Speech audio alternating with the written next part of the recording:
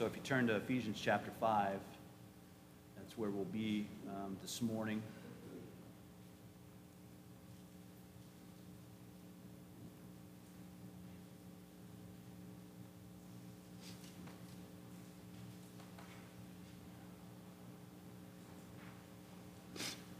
Ephesians chapter 5.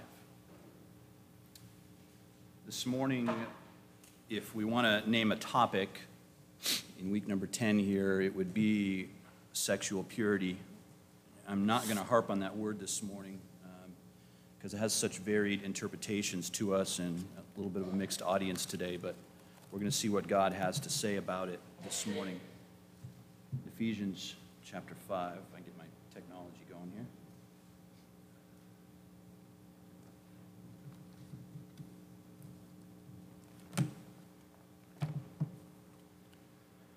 We read the scripture with Brother Bob here just a few minutes ago.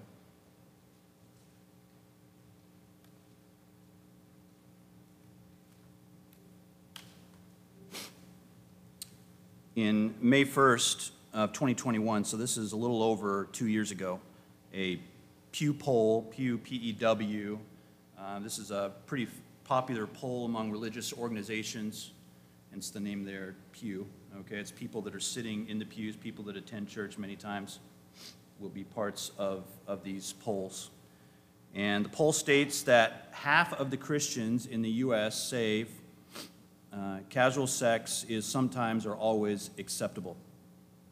Half of the Christians. Now, of course, these are self-proclaimed Christians, so that doesn't always lend itself to what you and I might think of a born-again Christian. Okay, there we go. The survey given, so when they gave the survey, they defined this physical intimacy as physical relations between two consenting adults of the opposite sex that were not in a committed romantic relationship, meaning marriage, okay? So they say, within that poll, with that definition, half of the Christians surveyed, self-named Christians, say that this was sometimes okay or always okay, but it was overall acceptable. And I'm sure there's a reason for this thinking. You know, I would imagine, I can only guess what it would be. I can imagine the rise of pornography in our modern day America that is accessible on pretty much every device known to man. I'm good there now, fellas. I'm sure that is a major contributor to the deadened sense of morality and, towards morality and physical purity in the U.S., and many of us don't even realize we're even in that spot. We ingest so much of it on a daily basis in the world that we live in. It really deadens our sense, and when somebody comes along that is truly pure and innocent, it almost seems like awkward and weird to us because of the day we live in. But I don't think it's just that. The survey also said this. It says, not surprisingly, frequency of church attendance affects one's perspective on this issue. Now, could it be that the lack of truth being received and digested and applied on a regular basis in the life of a Christian, but also even just influencing those who would attend, whether they're Christians or not, could that also be influencing this slide to immorality? Absolutely. I'm sure it could. Anytime God's truth is taken off of the shelf, what almost immediately starts to happen? Darkness starts to engulf the vacancy. We've seen that over and over again, especially in our country. According to this poll, then, in our passage this morning in Ephesians chapter 5, which we'll be in, when you remove the influence that comes from being in a body of believers, sharpening each other with the Word of God several times a day, we will naturally start to decline morally. Naturally. In our passage today, God uses a particular word to describe this phenomenon. In this word, it just sounds evil. As pleasurable as the sin behind the word could be, there's really no way to make the word sound wholesome and pure and good. You can argue it all day long. God just gave it a word, even in our English language. God just gave it a word that just sounds evil. The word is fornication. There's just no way to freshen that word up. What does fornication mean? Well, for our intents and purposes today, as you know, the Bible, New Testament, where we're at today, was not given in English. It was given in Greek and then translated to English. So the Greek word there is porneia. Does that sound familiar? It's related, definitely, to the word that is pretty common in our society for pornography. The origin of the word pornography in English, mid-19th centuries, is the Greek word pornographos, if I'm getting that correct. And it literally means writing about prostitutes. Now, obviously, back then they didn't have televisions, so everything was written. But even then, it was a thing. In the Bible, fornication is the umbrella term for just general sexual sin of all kind. From what you and I might think of really not a big deal, to what even our society deems as dark and devious and twisted and illegal in a Christian nation still. Have some things that are evil that are considered illegal. But this is not the way, this is not in any way demeaning the wonderful process that is in the middle of all this. The process God uses to create children. It's a great thing. I mean, God said, go out into the world and replenish the earth. And He had a certain method to do that. We also know that this word fornication is outside of the context of the marriage covenant because physical intimacy is commanded in the Scriptures in marriage. It's commanded. It's not just like an option. It's commanded between a husband and wife. We can discuss that more on Wednesday night. But because of this physical union which God intended between a man and a woman, because it's so powerful, it is no surprise that the deceiver has filled the world with counterfeits. Filled the world with counterfeits. And it has become so prevalent in our day that there are young people, even middle-aged people, growing up in our society that do not even know what God says about this.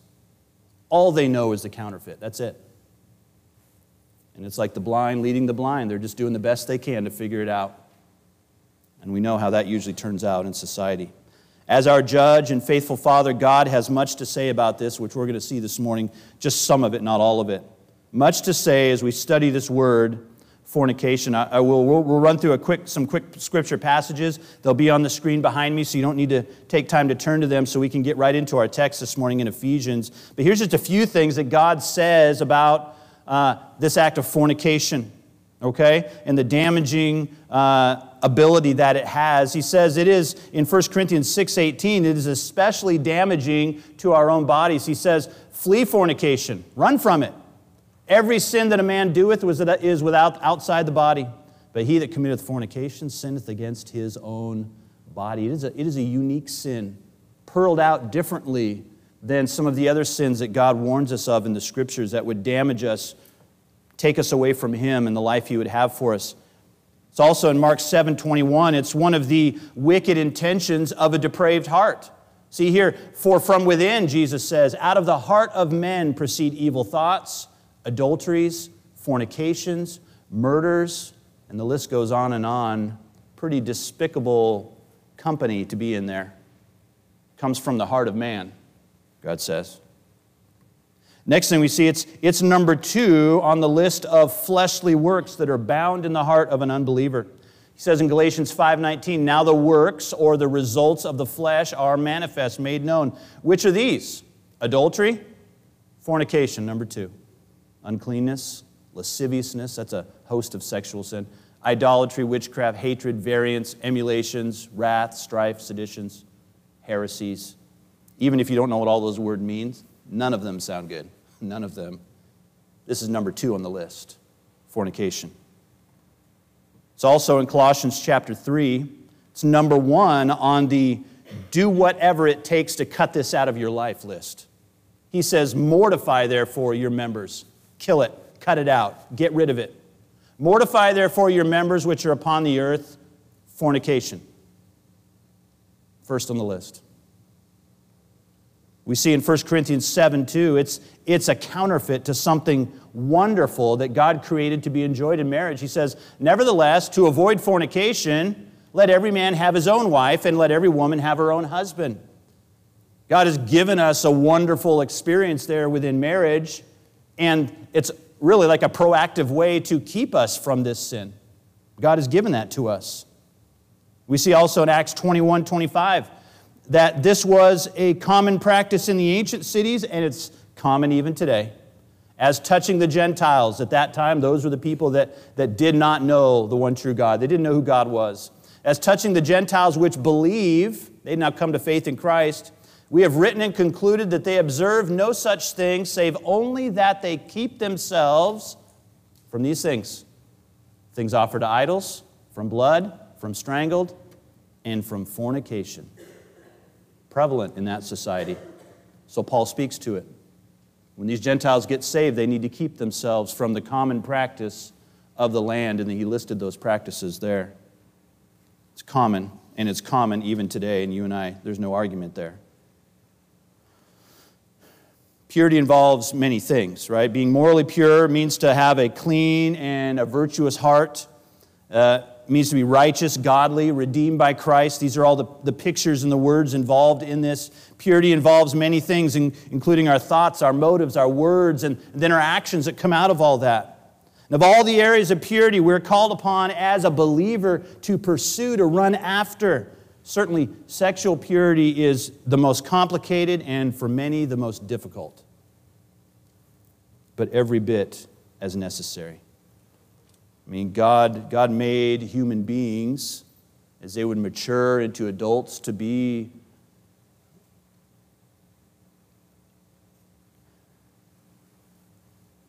procreate, to replenish the earth, to enjoy physical relations between a man and a woman in the confines of God's protected arena of marriage. God created all of that. And He made us that way for His glory and for our enjoyment. And He intends this to be this intimate statement of loving commitment between a man and a woman that draws you together physically, emotionally, spiritually. And in your adult groups, you'll talk more about that Wednesday night, and teens will come out from a different angle. But the best life possible in this respect is reserved for those who live based on God's design. When a man and woman unite in a pure lifetime marriage commitment. You know, I've been studying this topic all week, and it's not an easy topic. And I think personally, from my perspective, it's not easy because I know it hits all of us at some level, no matter what stage of life you're in. Even if you're past the age maybe where that's not physically an issue for you anymore, now you're dealing with family members that it's an issue.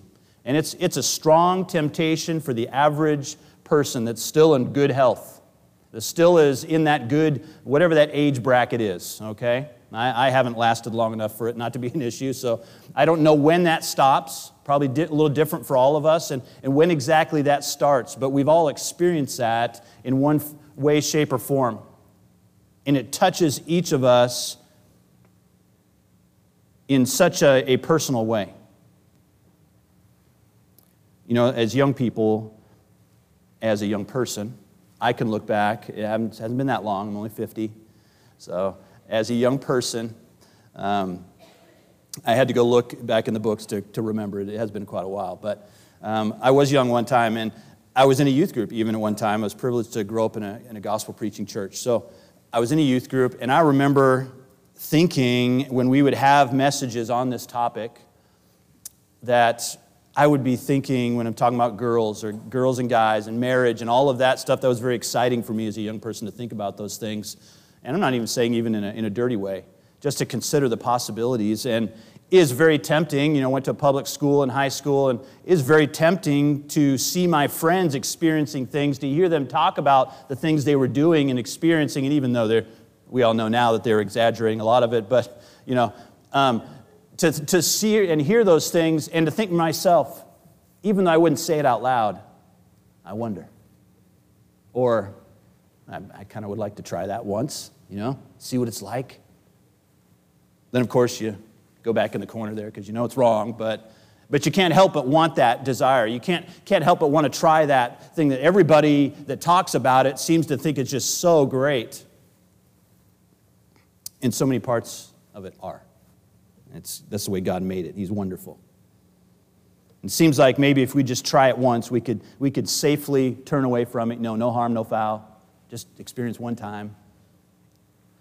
In our passage today, this is one of those sins that God says to his children, don't even try it one time.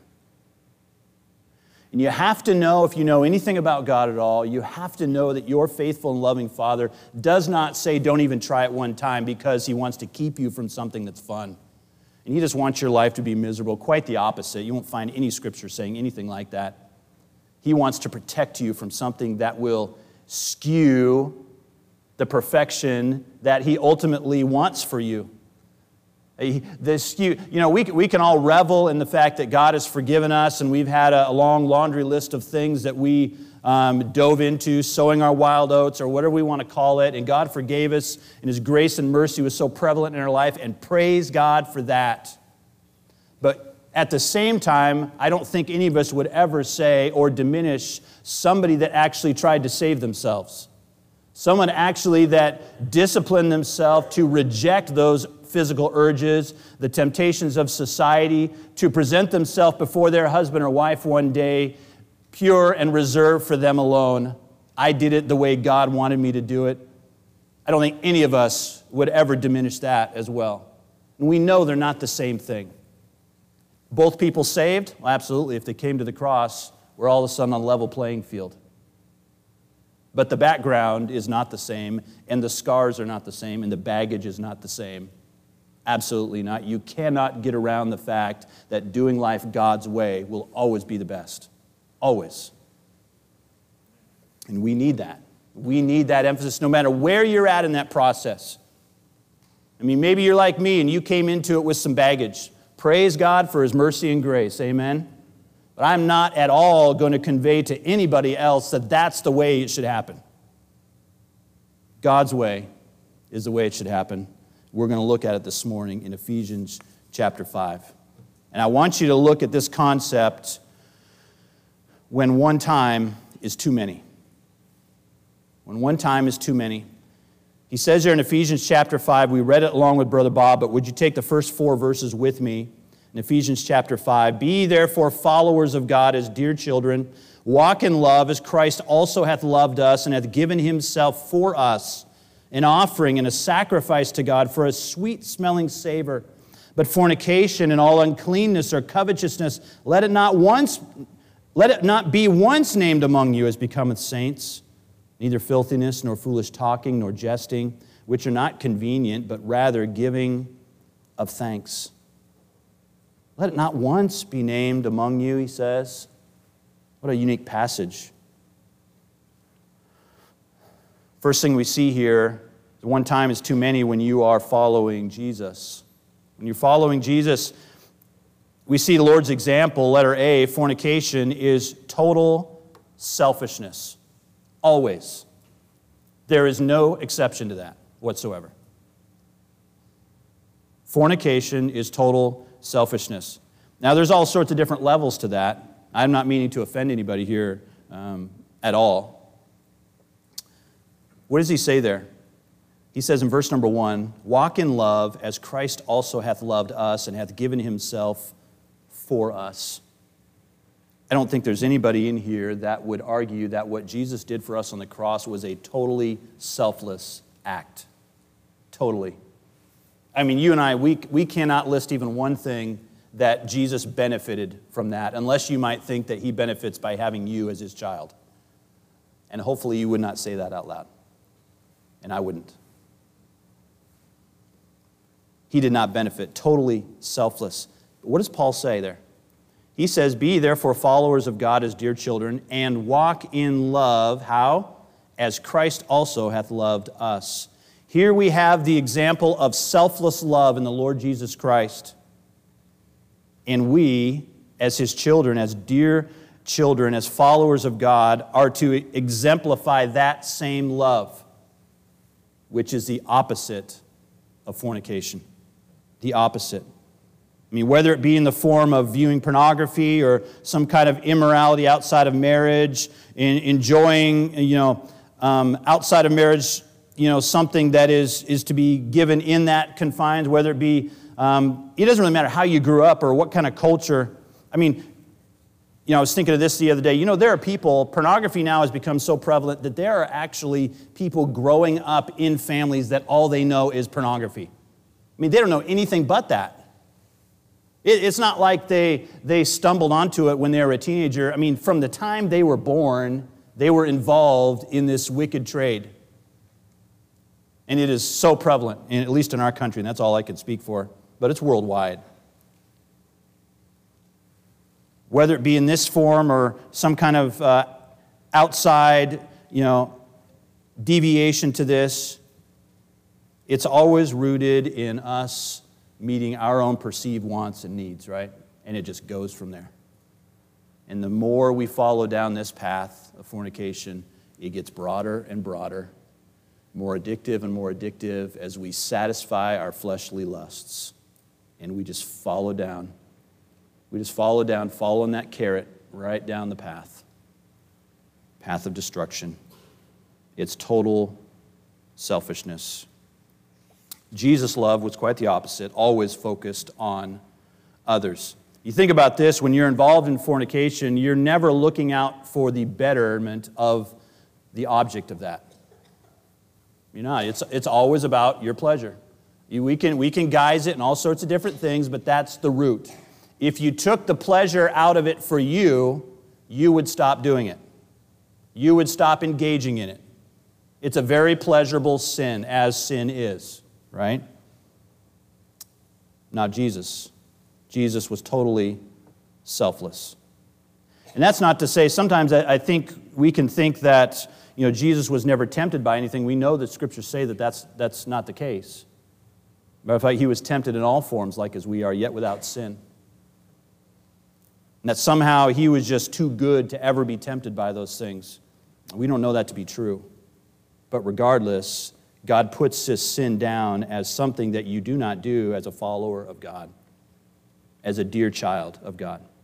Letter B, fornication doesn't look good on a follower of Jesus. It doesn't look good. There's certain things that look good on you. There's certain things that fit who you are, and there's certain things that don't. This is one of those things that doesn't. And God says, let it not be once named among you. Not once. It doesn't look good on you. He says right there, as we continue on in verse number 2, I think, so Jesus hath given himself for us an offering and a sacrifice to God for a, catch this, sweet-smelling savor. God smells that. God experiences that in Jesus, and just smells good. Just brings pleasure. Just brings, I'm pleased with that. Jesus' offering that was able to fully pay for our sins and give us a gift so unmerited, so unimaginable. That was a sweet aroma to God Almighty. How does fornication smell to God? What does that smell like? It smells horrible. It doesn't belong in the life of a child of God even one time. Not even once. It smells like I know what Jesus had to do so I could have my sins forgiven, but I want to try it anyway. That's what it smells like. He goes on, he says, neither filthiness, nor foolish talking, nor jesting. It smells so bad that God says, don't even joke about it. This is how putrid it is to the Lord. Moving right along on these happy notes. Number 2, one time is too many when it makes your Father angry. Folks, I get it. This is heavy stuff. But as you know, as I know, we cannot just go into the Bible and pick out all the good, encouraging topics. Because what we do is we get an incomplete picture of who God is and who we are to be in His sight. That happens all too often, and it cannot happen today. One time is too many when it makes your Father angry. Would you read in verse number 5 with me? For this ye know that no whoremonger. Well, that's one of those bad words right there. There's no way to clean that one up. That no whoremonger, nor unclean person, nor covetous man, who is an idolater, hath any inheritance in the kingdom of Christ and of God. Let no man deceive you with vain words, empty words, for because of these things cometh the wrath of God upon the children of disobedience. Children of disobedience, that's that term for those in this world who have not made that intentional decision to accept by faith what Jesus did for them on the cross, have not come to God for forgiveness of their sins, become a follower of His. They're in that kingdom. The devil's kingdom, Jesus said. There's no way to make that sound any better than it is. They're labeled the children of disobedience. It says in verse 7, be not ye therefore partakers with them. Don't partner with them. There's why. For ye were sometimes darkness, but now are ye light in the Lord. Walk as children of light. For the fruit of the Spirit is in all goodness and righteousness and truth, proving what is acceptable unto the Lord. We see here, letter A, that fornication is defiant disobedience to God. I mean, the people that do it, God says, those are the children of disobedience. They're not you, He says. They're not you, the believer. This is not who this is supposed to be about. This is not supposed to be a description of you and I. He said, this is the life of the ones who have rejected me. This is the life of the ones who would crucify me again. When I told them, you either follow me or you don't. It's not enough that you want to be in my buildings or you want to wear my name. You either follow or you don't follow. That's the defining factor. He says, those people, fornication is defiant disobedience. He says, no whoremonger nor unclean person. Well, we look at the word whoremonger, and it's a pretty disgusting word, right? Almost sounds like something off like a science fiction movie. And I think that's really the picture that in our English language they were trying to go for there, because that's how disgusting it is to God. It's the Greek word pornos. It's a person that is known for immorality. They're just known for that. He says, let no man deceive you with vain words, for because of these things cometh the wrath of God upon the children of disobedience. He says, not only that, there's going to be people that will come along and try to trick you with empty words. I mean, they'll give you talk saying pornography would be healthy for your marriage. Oh, hey, it's okay to have a few different partners. That's really not that big of a deal.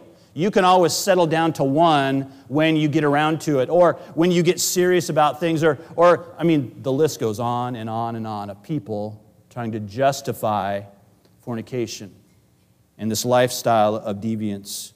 And we put all sorts of labels on it, and we say, well, you know, we're going to do this or that, and it's for this reason or that, and people that grow up in that, people that know no difference in that, people have not been exposed to God's truth on that, just kind of follow those vain, empty words. They follow right along, and even though there's something inside of them, at least at one time, that said, this just doesn't make sense, it doesn't fit, but they walk down that road, and they follow those vain words. They follow that deceit, thinking maybe, I mean, porn, that could actually be healthy for you. It could actually be a good thing. I mean, messing around before you're married, it's a good to try something out before, that way you know you're compatible or not. I mean, you don't want to get in the relationship, then figure it out, whoa, that's not working. No, or it's your body. Enjoy yourself. I mean, that is the humanistic thread through everything we do as a lost person, is it not? In all of our goodness and our ways to try to make ourselves feel better about our lives and to try to somehow approach God in some way on our own. That's what it is. All of it's on our own. All of it is within ourselves. And to God, He says, it's all filthy rags. You cannot do anything to come to me except come to me and accept what I did for you by faith. And that produces a life. And Jesus says, this is not part of that life. So don't go back to it. Don't mess around with it. Don't dabble in it. Don't experiment with it. Don't talk about it. Avoid it. Avoid it. It's destructive. He says fornication is defiant disobedience. It belongs to the children of disobedience. And he says, letter B, that children of the light walk differently. You see what he says there in verse 7? Be not ye therefore partakers with them. Don't partake in that stuff with them. For ye were sometimes darkness, but now are ye light in the Lord. Walk as children of light. By the way, if it wasn't a temptation, he wouldn't be saying this. You can't say, well, yeah, I'm a Christian. I've never gone into that. And praise the Lord. Praise the Lord for that. But can I tell you, if you're a follower of Jesus and you find yourself in the throes of this, today is a day to repent of this. This is not saying really anything. Paul is speaking specifically as these children live in an immoral and pornographic city here in Ephesus. I mean, literally prostitution was legal and encouraged. You did it as a religion. These children grew up in this. It was around them everywhere they looked. He says, don't partake with that. You're a child of God now. You're not that person anymore. God has given you the power to stop walking that path. Matter of fact, he said a few verses before this in Ephesians 4 on the screen behind me, that you put off concerning the former conversation the old man, which is corrupt according to the deceitful lusts, and be renewed in the spirit of your mind.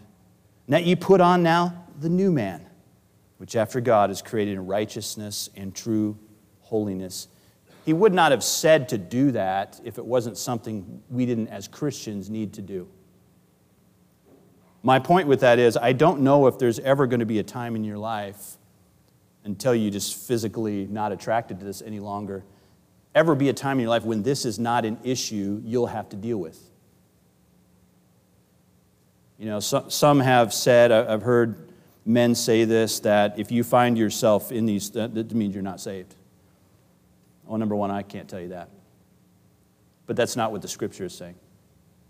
Paul is talking here to Christians, telling Christians to not partake in that, telling Christians to not walk down that path, telling Christians there's some things you're going to have to put off and some things you'll have to put on, telling this to Christians.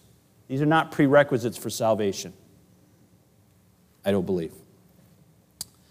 Verse number 10, he says, look down there, proving what is acceptable unto the Lord. He says, as you put these things off, as you now walk as a child of the light differently, as you refuse to partake in fornication and covetousness, okay, and covetousness, I don't know how you define that, but, you know, you can covet all sorts of things, even as the Old Testament says, your neighbor's wife.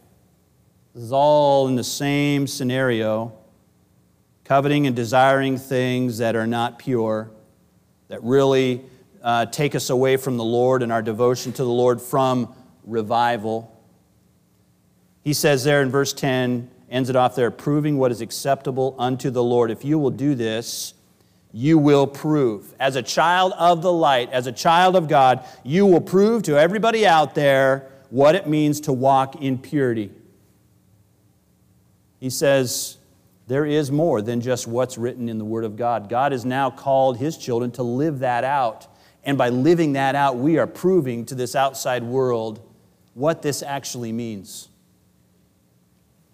We can all say this, and we know this to be true, that there are things the Scripture says, but we've seen people in our lives and other people's lives that have disobeyed that. And as a result, we questioned the Word of God. We questioned what God said about it. We questioned whether this was right or wrong. Based on what? His Word? No. Based on that person.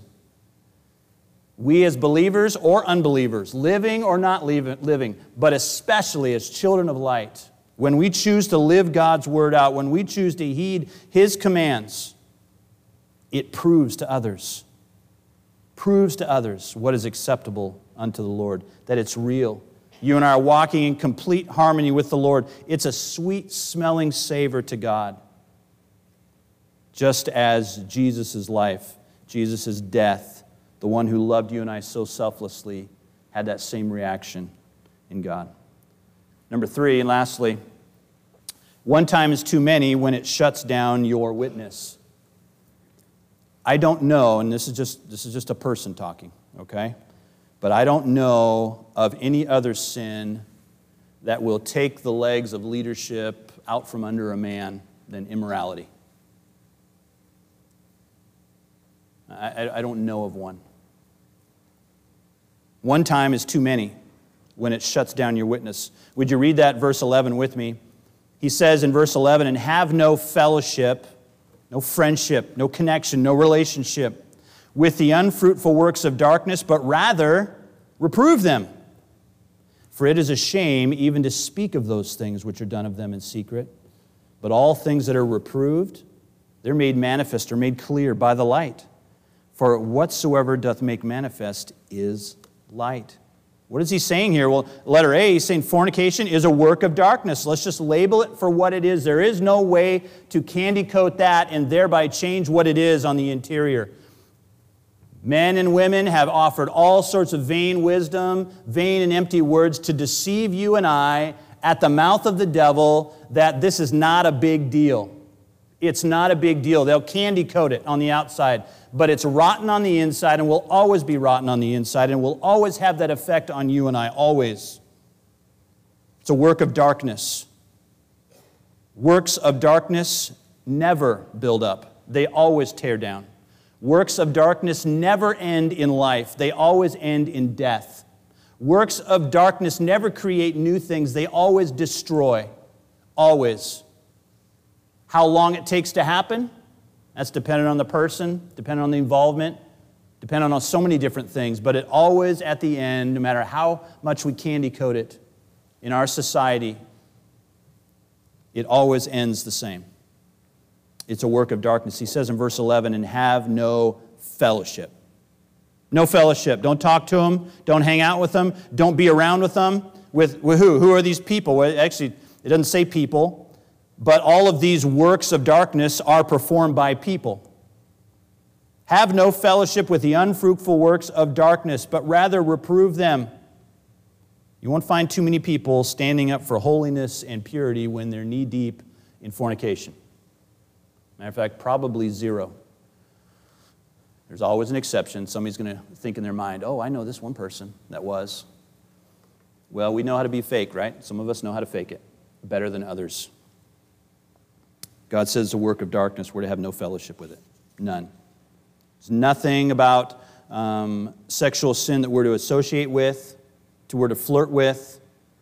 I mean, there is nothing like it, just to emasculate a man.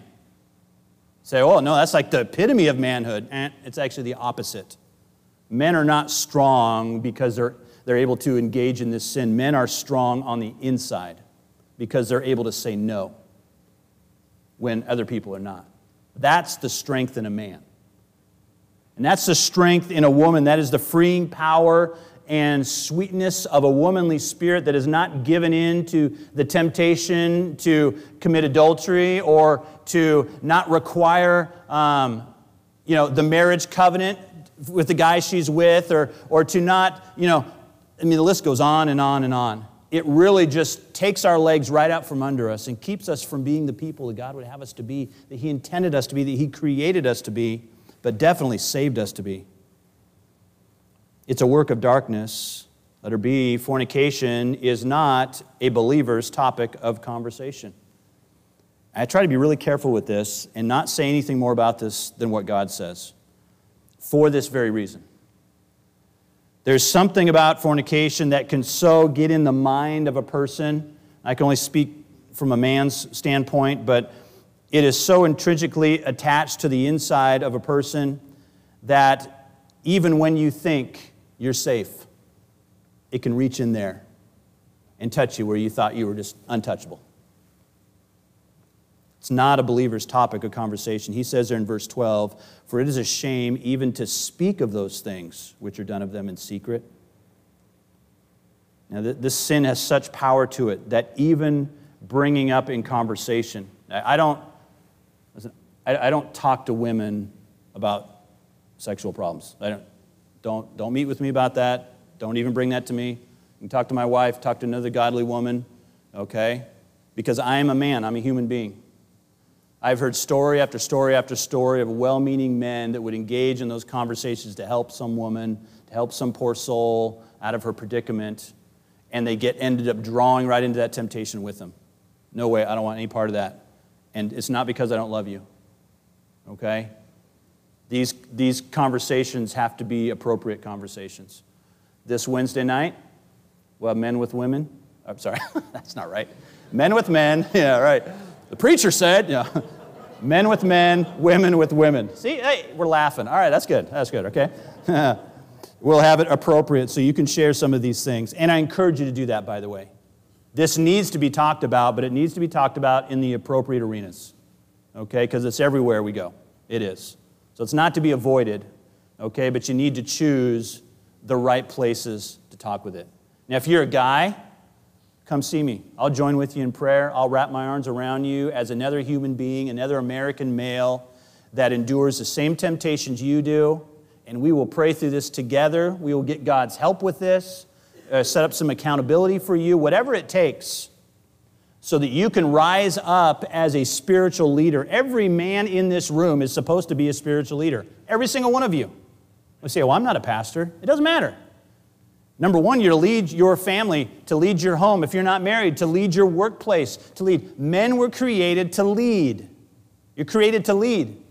So what is the devil going to do? Oh, he's going to create this whole world system to just make men slaves to their desires. So the moment you and I would stand up and do something that is so brave, so bold, so courageous, that guilt and that shame is just going to bind our hands. And we're going to remain silent. You don't have any right to say that.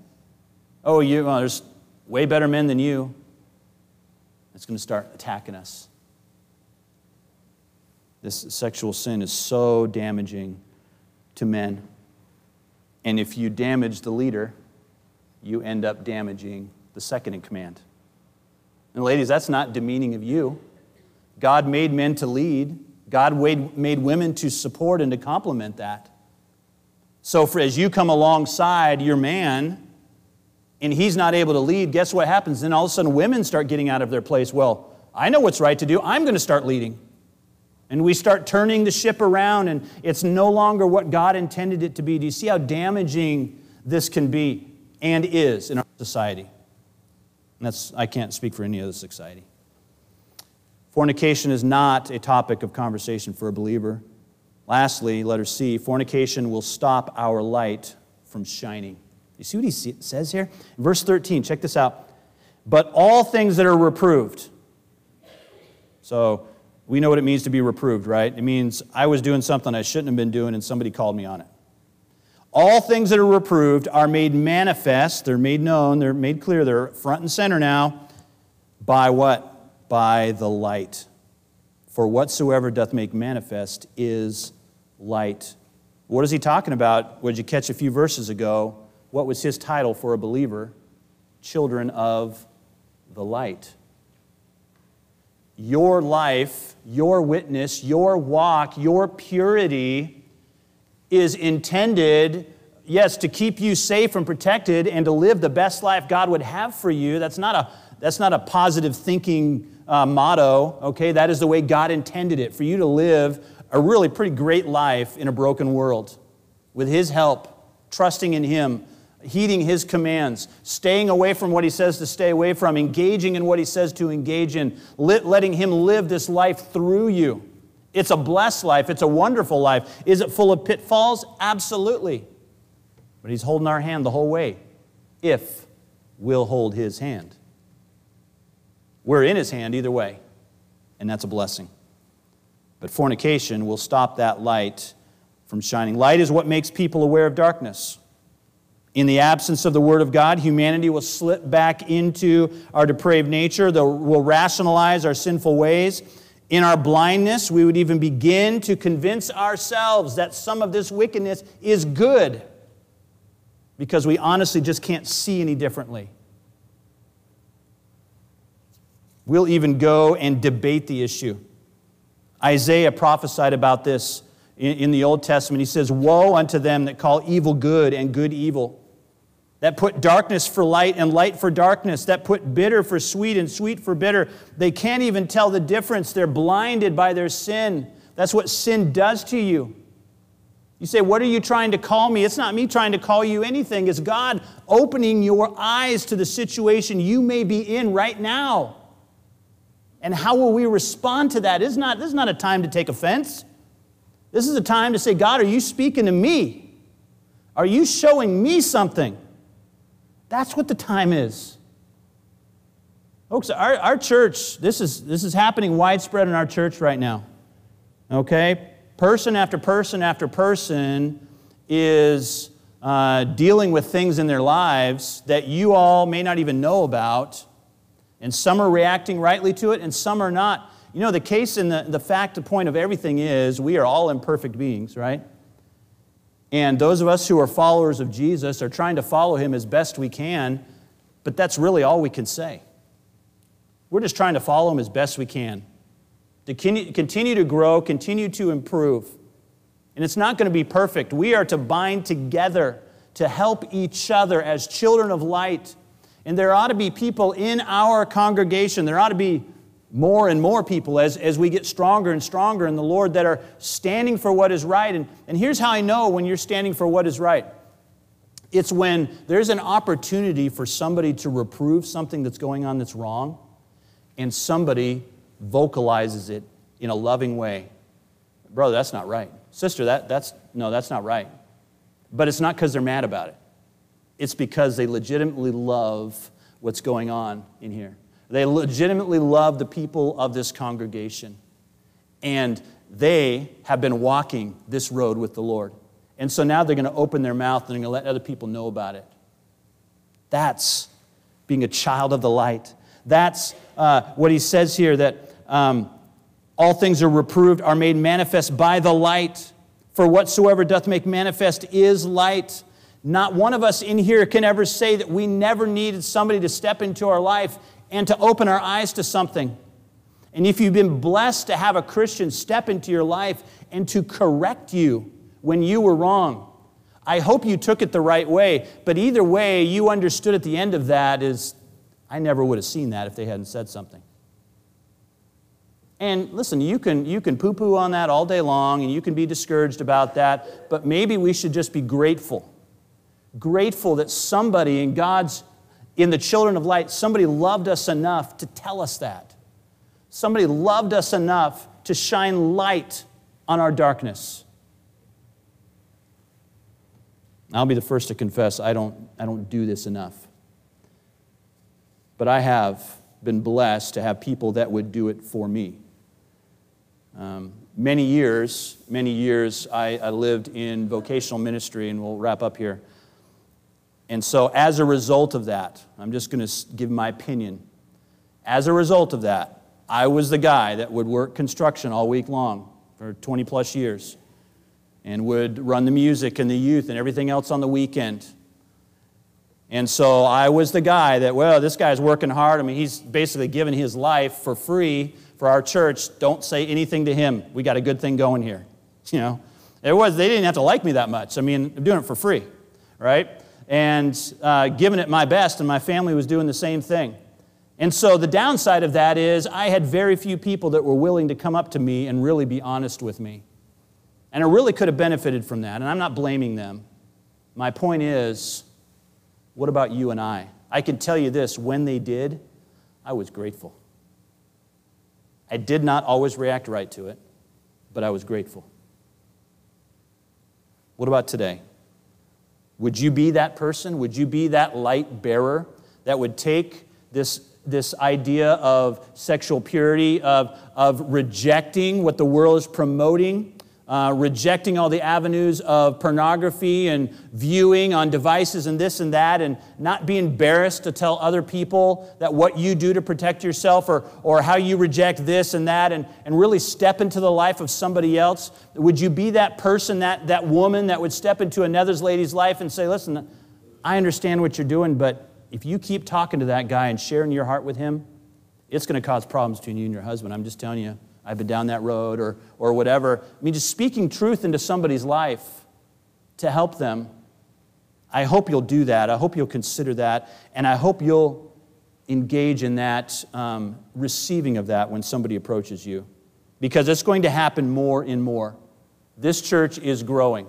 And I'm not talking about numbers. I'm talking about the people in this building. You are growing. And I see this. You're becoming more and more what God would have you to be. And it's slow because growth is slow. All growth is slow. There's no such thing as turbo growth. All growth is slow, especially personal growth. And I see you becoming these people. And I'm grateful for it. I know God is going to use this just the way He says He'll use it right here. If you'll walk as a child of light, you'll help somebody. every head bowed and every eye closed, if you don't mind, just considering these things this morning, considering the Word of God.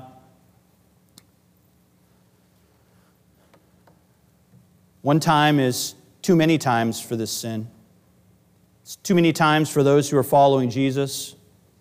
I mean, it makes our God angry. It's too many times. Anytime we know our Father's angry, we ought to stay away. It's too many times when it shuts down our witness. It causes us to be timid. It causes us to not open our mouths when we should open our mouths, to stand for righteousness, to help those. And we can't help others when we don't have victory in it ourselves. Where do you find yourself this morning? God's truth is so wonderful, so convicting, yet so freeing. And the freedom is not freedom to do whatever we want. It's freedom to know the truth and to know how we should be and who we are before Him, so that we can make decisions that count. This world is filled with people just living life the way they think is best. And our Creator has laid out the best life here. We don't have to guess. We don't have to drive around in circles hoping to find it. It is here. He's a wonderful God. Father, would you open our eyes, as no doubt you already have.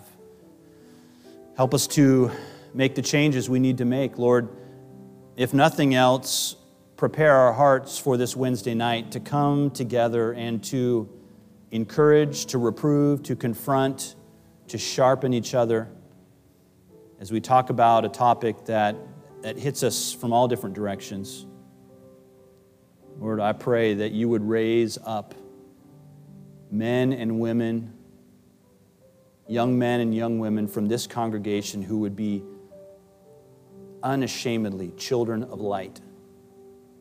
Lord, their reproof of this sin that is so rampant in our society, Father, their living and displaying of a godly and pure life would be such an influence. Lord, we know it's going to make some uncomfortable. We know that. But there are going to be some who are searching. And they may not have even noticed until they're confronted with this pure life. Lord, would you help us? We cannot do this on our own. We are humans. We are prone to fail, prone to follow our own ways and desires. Lord, we need you and your strength this morning. Lord, we love you. Please help us. In your name I ask, amen. Would you